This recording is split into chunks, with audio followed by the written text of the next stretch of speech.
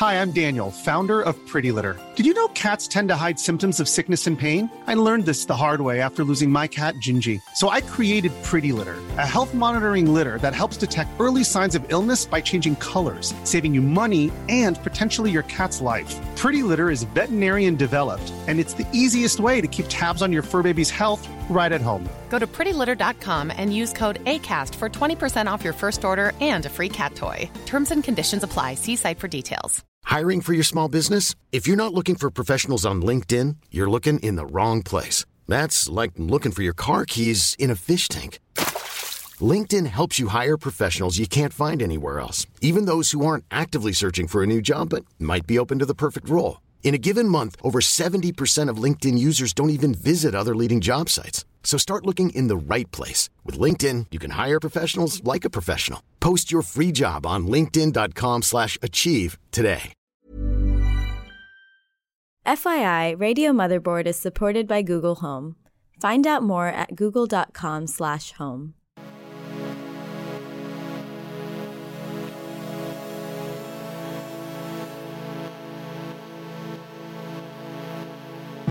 Hey everyone, this is Jason Kebler, the editor-in-chief of Motherboard, and today I'm very happy to have Ben McCoo with us. Hey Ben, what's up? What's up? Thanks for having me. Yeah, Ben, who are you? I am the correspondent for Cyberwar. I'm also a Motherboard lifer. It's my favorite Vice vertical. I used to be one of the editors with you, Jason. Yeah, Ben, we missed you, but very excited that you've gone on to huge things and that you're still in the mix and write for us sometimes and are obviously covering things that, Motherboard cares a lot about. So today, we're recording this on Tuesday, and tonight is the season 2 premiere of Cyberwar. If people have no idea what Cyberwar is, can you just give us a quick rundown? It's the premier hacking television show, as far as I know. I agree. It is the premier hacking television show, and it takes sort of a deep dive into how cybersecurity and signals intelligence affects geopolitics around the world. But also, I think we do a pretty good job, my team and I, of trying to make sure that the average person understands how it affects them and how they're part of this brand new landscape that's really emerging today. So today is the premiere of season 2, but can you give us a quick rundown of where you went and what you did in season 1? What have people already missed? So season 1, we kind of started off, it's funny, we started off with the novel hacks, just because I feel like that was kind of the way pop culture and people saw it, including ourselves to some degree. Because, one thing about us and our show is that we are reporters who got into this. We are not technologists. We are people who report on this stuff. So at first, I think it kind of reflected that, we did stuff on the Sony hack, which I always say is it took, a Seth Rogen stoner comedy to get people's attention that hacking and leaking information is real and it's a real thing. So that was one of the episodes we covered in the first season. Also, we did a deep dive on Anonymous. Then we kind of started to evolve into things like we looked at, which I think is really the first true form of cyber warfare, so to speak, other than Stuxnet, let's say. The Ukrainian power grid was hacked in 2015 by what we know now to be Russian state hackers. And, something like 230,000 Ukrainians didn't have power for anywhere between 1 to 6 hours. And this is all because of a cyber attack. So we started to kind of evolve our perspective on it. And then finally we ended with a look at artificial intelligence and how that might be the next unbeatable hacker. And then right after that, we kind of thought that might be the last episode of this series, but then we got greenlit for another series. So now this season is, I think we've taken the tact that now cyber warfare, cybersecurity is no longer just sort of this novel concept where, people always ask me what would a cyber war look like, which is kind of insane because I think anybody who knows about this stuff knows that cyber warfare is not its own separate conflict. It just feeds into all conflict, whether it be espionage, geopolitics, and an actual kinetic warfare. It's a part of it, and also information warfare. So that's kind of the tact we've taken this season, that this has now become just another tool in the toolbox because we're all obviously also connected, and there's so much that an attacker can take or can spill or can break. And it's no longer this sci-fi concept. Right. So it seems like in season 1, you took some of these major cultural events like the Sony hack, Stuxnet. You also looked into Anonymous. Like, these are things that people have heard of, but that might be the extent of what they've heard about hacking. Like, hacking wasn't omnipresent in everyone's lives.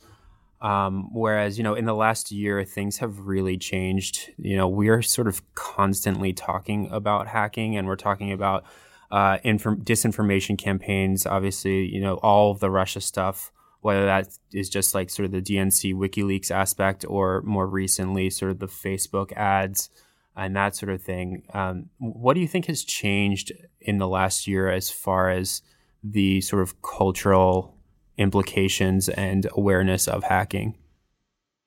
I mean, I think you said it right. I think it's, you look at something like DNC, and this essentially made like a House of Cards plot a real thing. Like, now it's real. Like Guccifer 2.0, when they leaked all that information and managed to successfully, I mean, we can't put a metric on it. Nobody really can, of how it affected the US election, but I would say we can all agree that it certainly affected it in some way or another. The fact that people know that now, that this is now something that is real, I think that did a lot in terms of the consciousness of people and how they saw hackers. It was, it wasn't this, I keep saying no longer, because it seems like people now, the way they treat hacking, when I speak to them, it's no longer this mind-blowing thing. It's, oh my God, what else can they do? Because obviously they can do a lot. Because if they can affect the presidential election, I mean, Jason, if you thought 5 years ago that hackers would have affected the presidential election of 2016, would you have said yes? I honestly don't think, I think I would have said no. Yeah, I think I would have said no as well. And when you say it's real now, I think that's an interesting way of looking at it, because obviously it's sort of always been real. But when we think about the things like that people were hacking, it's like, okay, before this, the Sony hack, maybe the OPM hack were sort of the major ones. And it's like, okay, they're releasing movies, Anonymous is defacing some stuff. The NSA is hacking into Iranian uranium enrichment facilities, which is a very, very real thing. But that is the U.S. is doing it against someone else. Whereas now this is sort of interfering with what we consider to be, some of the most sacred things that Americans consider, like the foundation of the American government, essentially. I mean, is that what you mean by real? Like, these are things now that have left the realm of entertainment and defacement and something that only the Americans do, to something that is like really affecting the day-to-day politics and livelihoods of a lot of people. Yeah, absolutely. I think that's what I'm trying to get at. I mean, also, I think it's twofold, right? Like, I think in the last 5 years, I think the capabilities of hackers has also increased. I think it's obviously evolved just from its own professional evolution. You know what I mean? I think it's gotten better, just like anything else has. But also, I think if you look in the last 5 years, the connectedness of just any device and the number of networks, that's also increased tenfold. I don't want to say like IoT is the game changer, like it's sort of this buzzword now, but it really is. Like, I mean, 5 years ago, I wasn't like smart connecting my toaster to an internet Wi-Fi system. You know what I mean? Like, it's like when you look at the target platform that's now there, and you look at the professionalism of hackers nowadays, and then you also look at how it's been implemented in new ways, I think it's kind of, like you pointed out, it's kind of gone out of the shadows of this can only happen abroad, or this only happens in novel ways. And it's been implemented into the serious ways we engage on a political level, and also how we all relate with one another. Right. Just period. Yeah. You know what I mean? Yeah. I mean, that's an interesting point you bring up, is like the proliferation of internet connected devices, as well as the fact that most manufacturers don't take security seriously, results in a bunch of hackable devices that are not only, leaking our information, specifically when those devices get hacked, but then they can become sort of zombie-like devices that can be used for other things, like we saw with the Mirai botnet.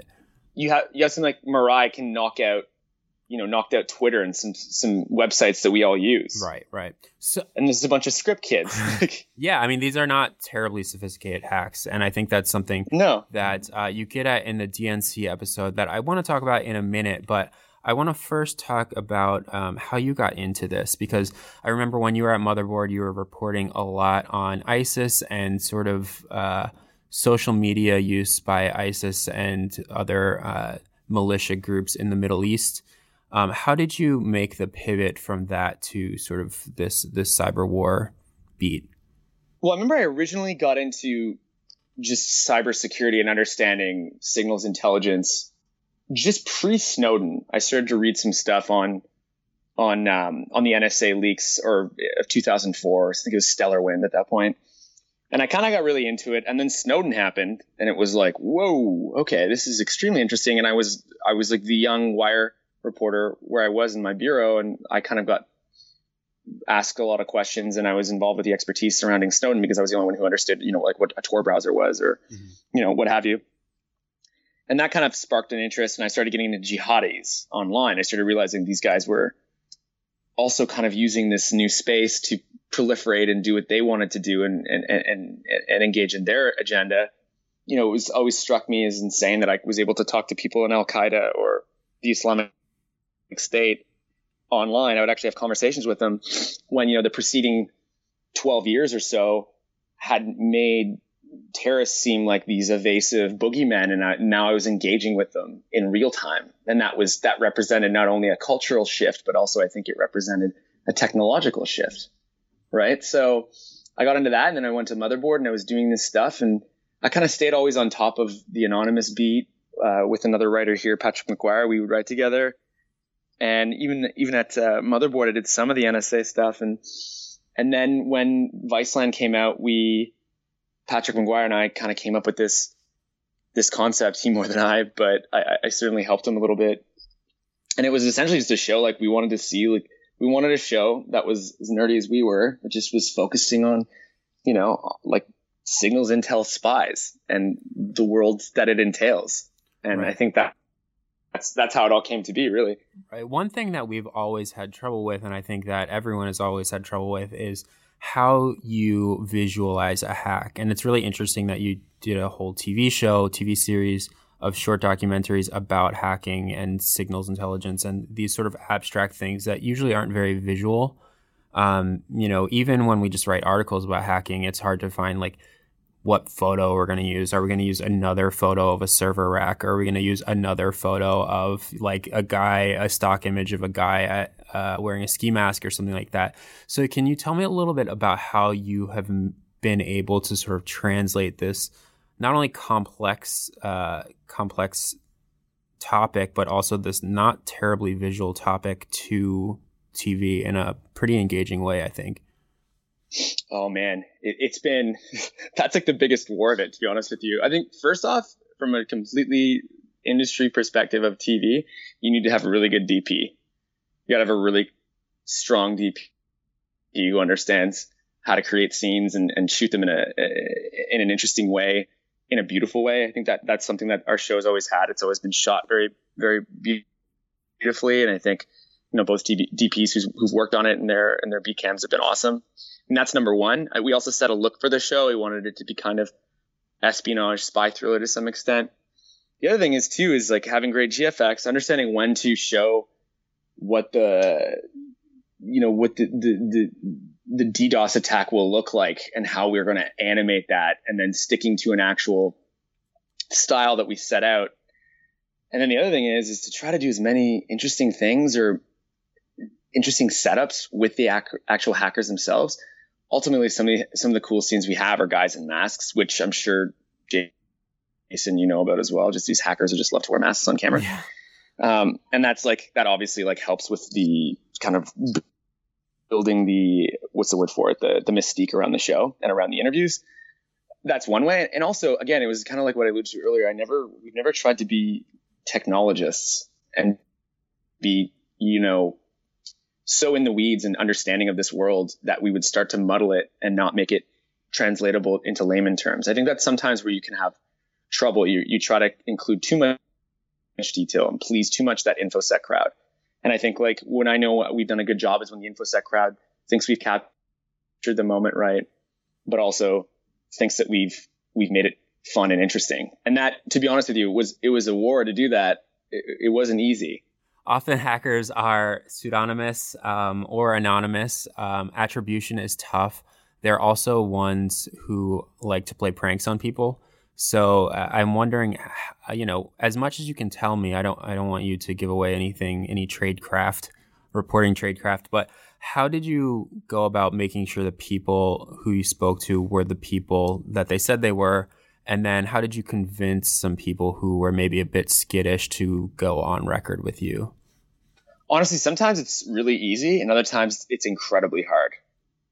I think for some of the interviews we had, we always go through sources of people that we trust and groups that we've been involved with. Usually that's a good way to know if you're onto something, in that if you're with a hacker circle that's doing interesting things or doing shady things, and you've verified that and you meet other people through them and you're involved with that crew, that's a good way to know that you're onto something. Now, like you said, there's a chance that people could be messing with you.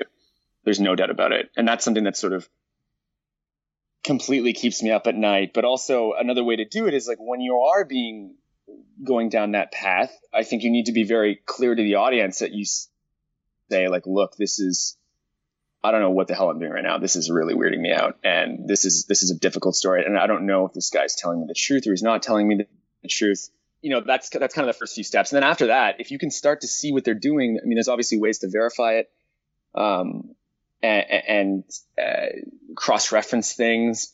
I mean, you had this problem with jihadists, like who are these people? You know what I mean? And the same goes with some anonymous reporting. You're in these chat rooms, these IRCs, and you kind of don't know what's going on and who they are, and you don't know if these people are playing tricks on you, and it's just all for the wall. Do you have Google Home? Well, now you can ask it to play Radio Motherboard. Instead of using your hands to tap or type your way to us, you can command Google to play the Radio Motherboard podcast and sit back, relax, and listen. The future is here, and Google Home is making it possible.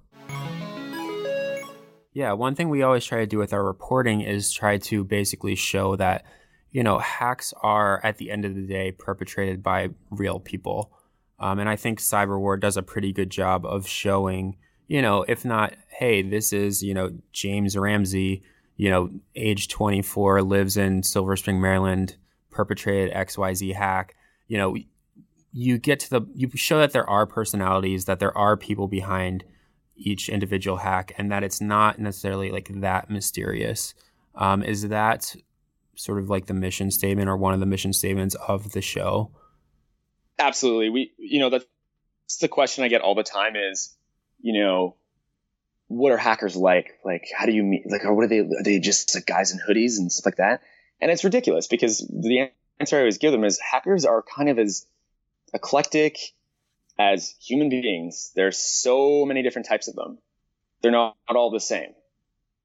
And we really try to show the characters for who they are, their quirkiness and all. And I think that's always been sort of a hallmark of the show and why people will connect with certain characters. We have this one guy this season. I mean, well, for one, Barrett Brown, who's now a Motherboard columnist, who's this very pretty famous anonymous reporter. Or he reported on Anonymous. Went to jail. I mean, this guy is he's a super smart guy, really, really nice guy. Really enjoyed my time with him. He's also weird as hell.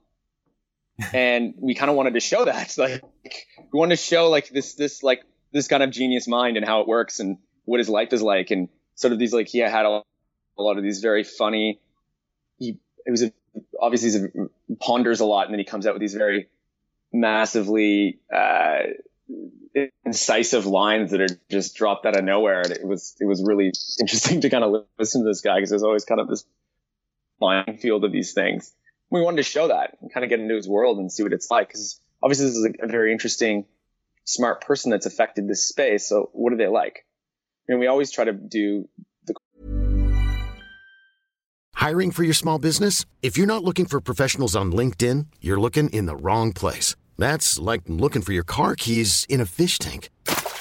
LinkedIn helps you hire professionals you can't find anywhere else, even those who aren't actively searching for a new job but might be open to the perfect role. In a given month, over 70% of LinkedIn users don't even visit other leading job sites. So start looking in the right place. With LinkedIn, you can hire professionals like a professional. Post your free job on linkedin.com/achieve today. Question of what do they like? We knew this other guy named Freddie Martinez, who's probably one of my favorite hackers I've ever spoken to. He's just a really cool dude. And he created his own IMSI catcher. And he's definitely got his own, quirks. And we really got to see those quirks, which I thought really made him speak as not only a character, but as a human being. So it's not just this sort of like dude in a hoodie or whatever Trump said, the 400-pound guy in the basement. Right. Yeah.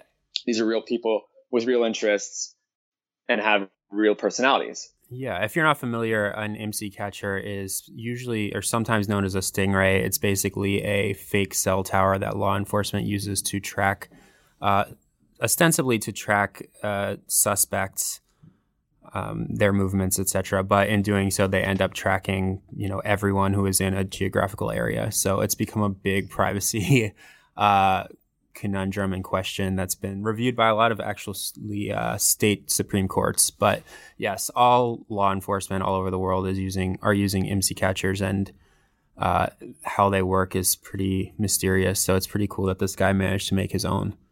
Yeah, he made his own, and in the same episode, we got a Chicago Police Department officer to actually, on the record, obviously anonymously, explain to us how he uses social media monitoring and how they used IMSI catchers in protests, etc.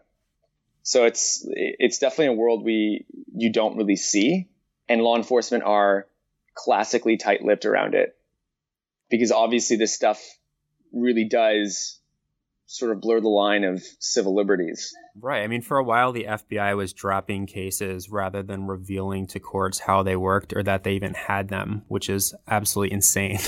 Yeah, because they make these police departments sign non-disclosure agreements where they can't release it under any circumstances, or they get sued for massive amounts of money.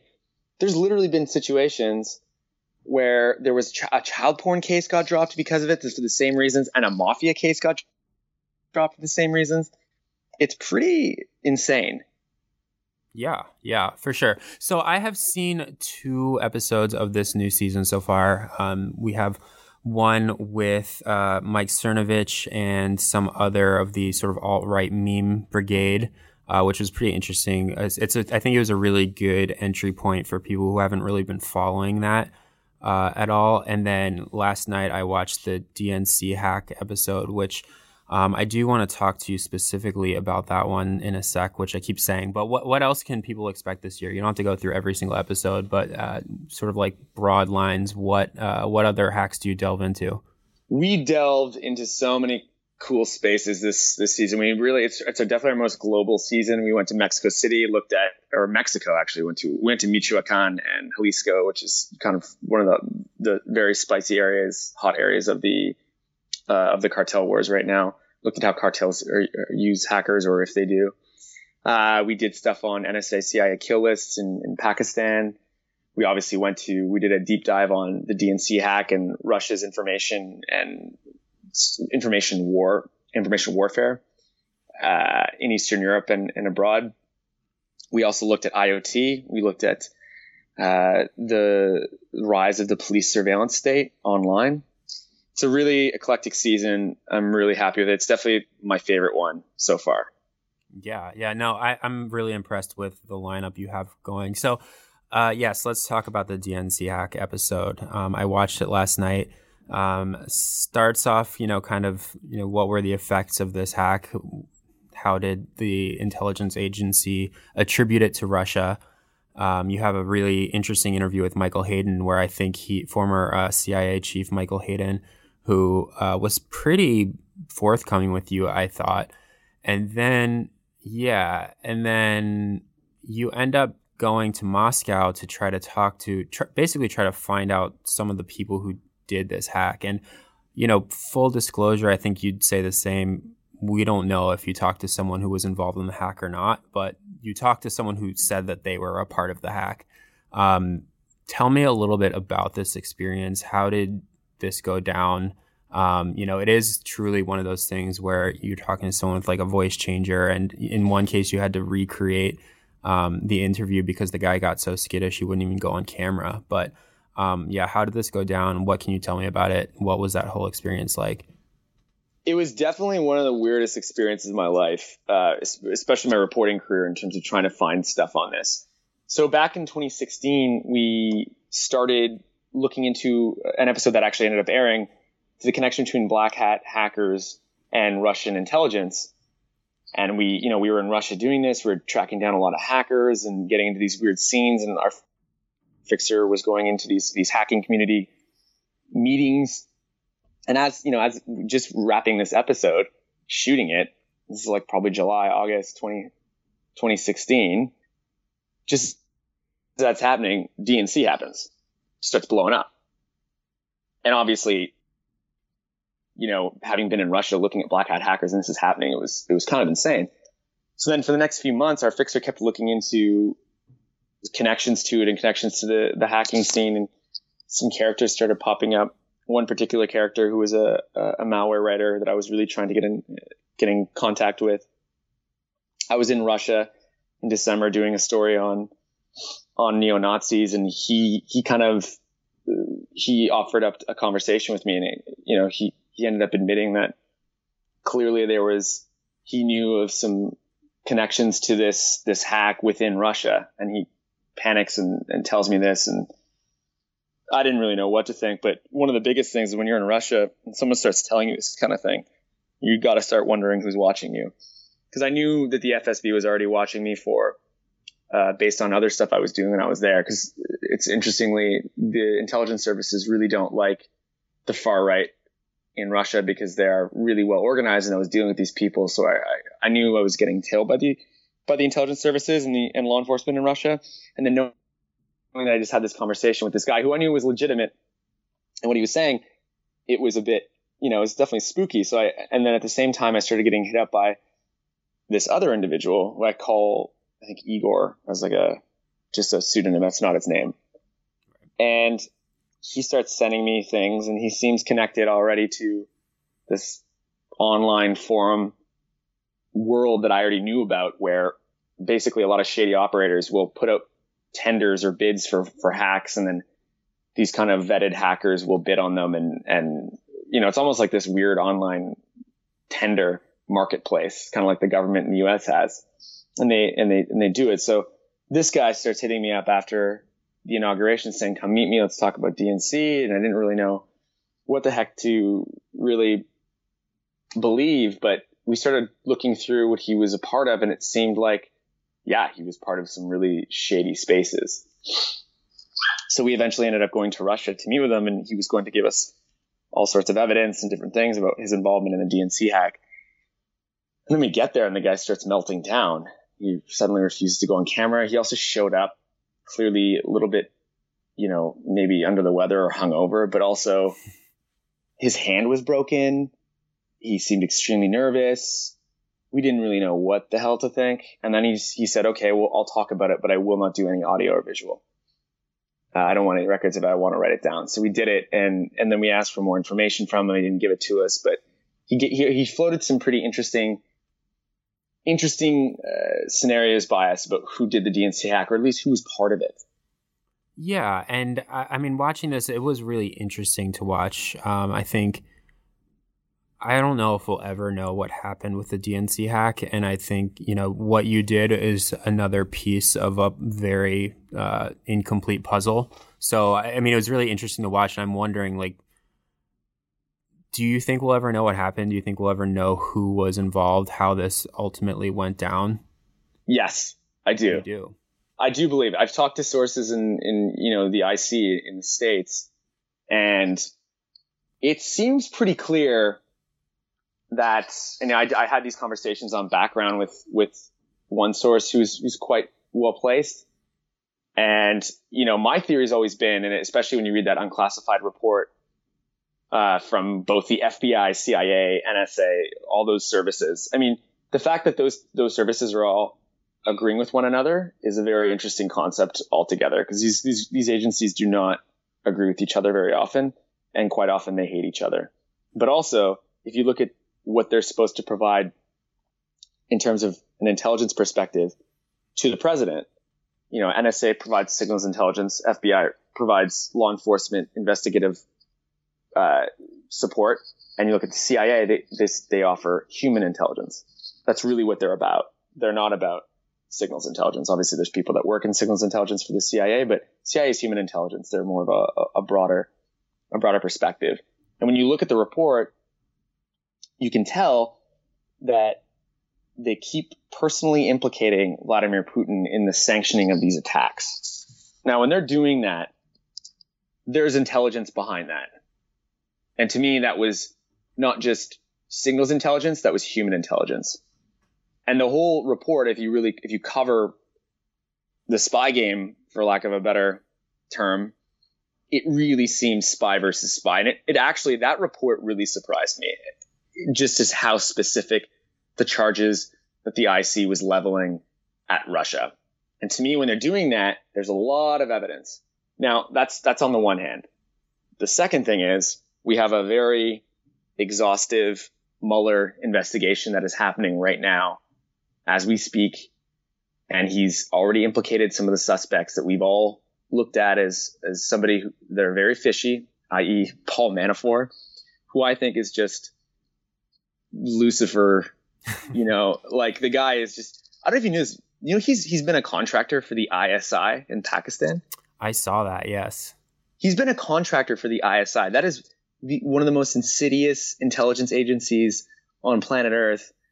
And not only that, then he worked for the FSB.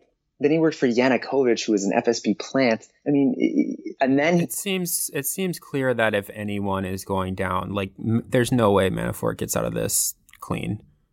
No, and the other thing to me is, how was he even allowed near the Trump campaign? Knowing all this, it blows my mind. That shows the incompetence and the amateurishness of that administration. You're going to let a toxic individual like Paul Manafort near your campaign? I mean, it blows my mind. Anyway, that report's not out. I don't even think it's half done. And when I saw it was Mueller that was going to do that investigation, I mean, Mueller's a killer, man. If he's investigating you and you think he thinks he's got something on you, he's going to find it. Yeah. I mean, I've had only very informal conversations with some people who know Mueller and know his work, and every single one of them has said, very serious individual, knows his shit straight as an arrow, and he's getting places. So, I mean, we'll see. It was all very super informal, nothing specific, but it does seem like that investigation is going somewhere. Oh, it's going somewhere. There's just no doubt in my mind it's going somewhere. And I think we're going to get answers. And I think it's only a matter of time till we get more information on Russia, where that classified report starts getting a little more unclassified. And I don't know if they're going to publicly leak that stuff, but I think it'll come out at some point, just because it's too sought after. It's too understood. And I think there are people who know about it. I think it's coming. I mean, if you saw the Washington Post report that came out in, I think, mid to late August, and it was sort of about how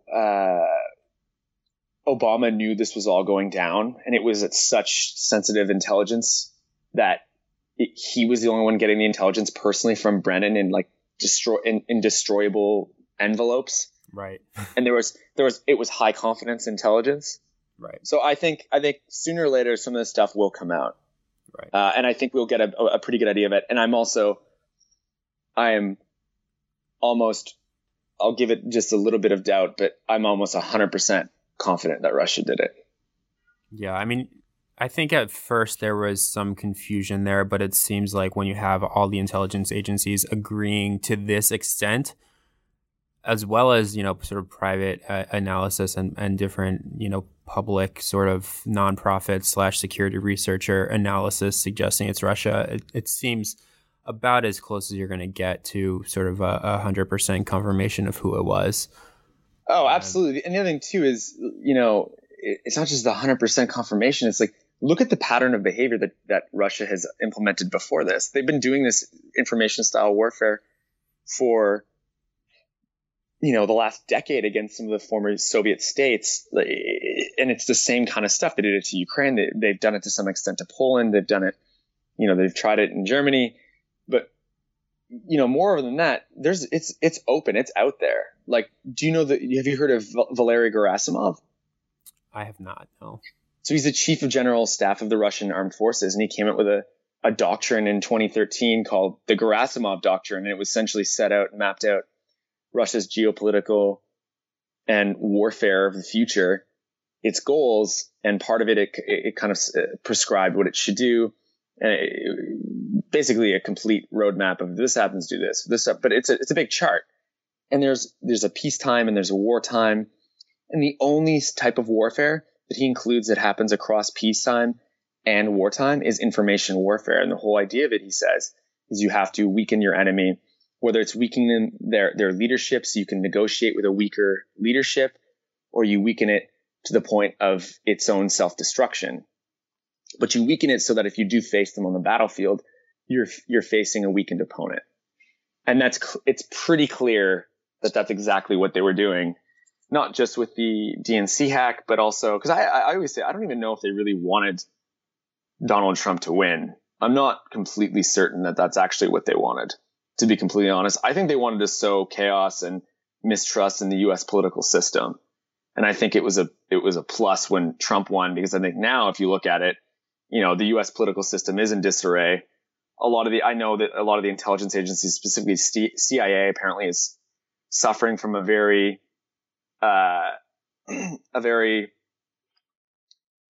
moment of bad morale, and that's obviously an advantage. I think the military is sort of on its toes because Mattis, I think he's in conflict with Trump at times. The whole thing is not going so well.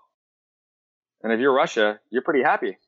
Yeah, I think that this is a very good time to have a show like yours when you have sort of this omnipresent information warfare and cyber warfare. So, yes, I think this is the perfect time to drop season 2, honestly. Yeah, no, I agree. We're in a position of what the fuck is going on? Yeah.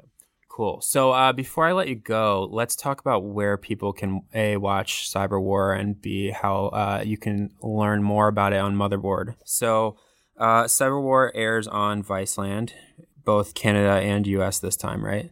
Yep, both. Tuesday nights, 10 p.m. Okay, and if you don't have Viceland, we will have cut downs on Motherboard throughout the week. We'll be sharing different snippets on our social media as well as on our website, and some behind the scenes deleted scenes as well as behind the scenes sort of editorial pieces written by Ben and other Motherboard staffers. So we're going to push this pretty heavily. You put out a really awesome season of work, at least from what I've seen so far, and I'm excited to see the other episodes. Awesome. Thank you. Thanks for having me. It's always nice to have a nice conversation with old Jason Kobler. Absolutely, Ben. I could talk to you all day, but for our listeners' sake, I will let you go now. Thanks. Thank you, everyone, for listening. This show is Cyberwar, and that was Ben McCoo. I am Jason Kebler, the editor-in-chief of Motherboard. We'll be back with an episode next week. You can subscribe to us wherever you listen to podcasts. And yes, find us at motherboard.vice.com. Thanks for listening.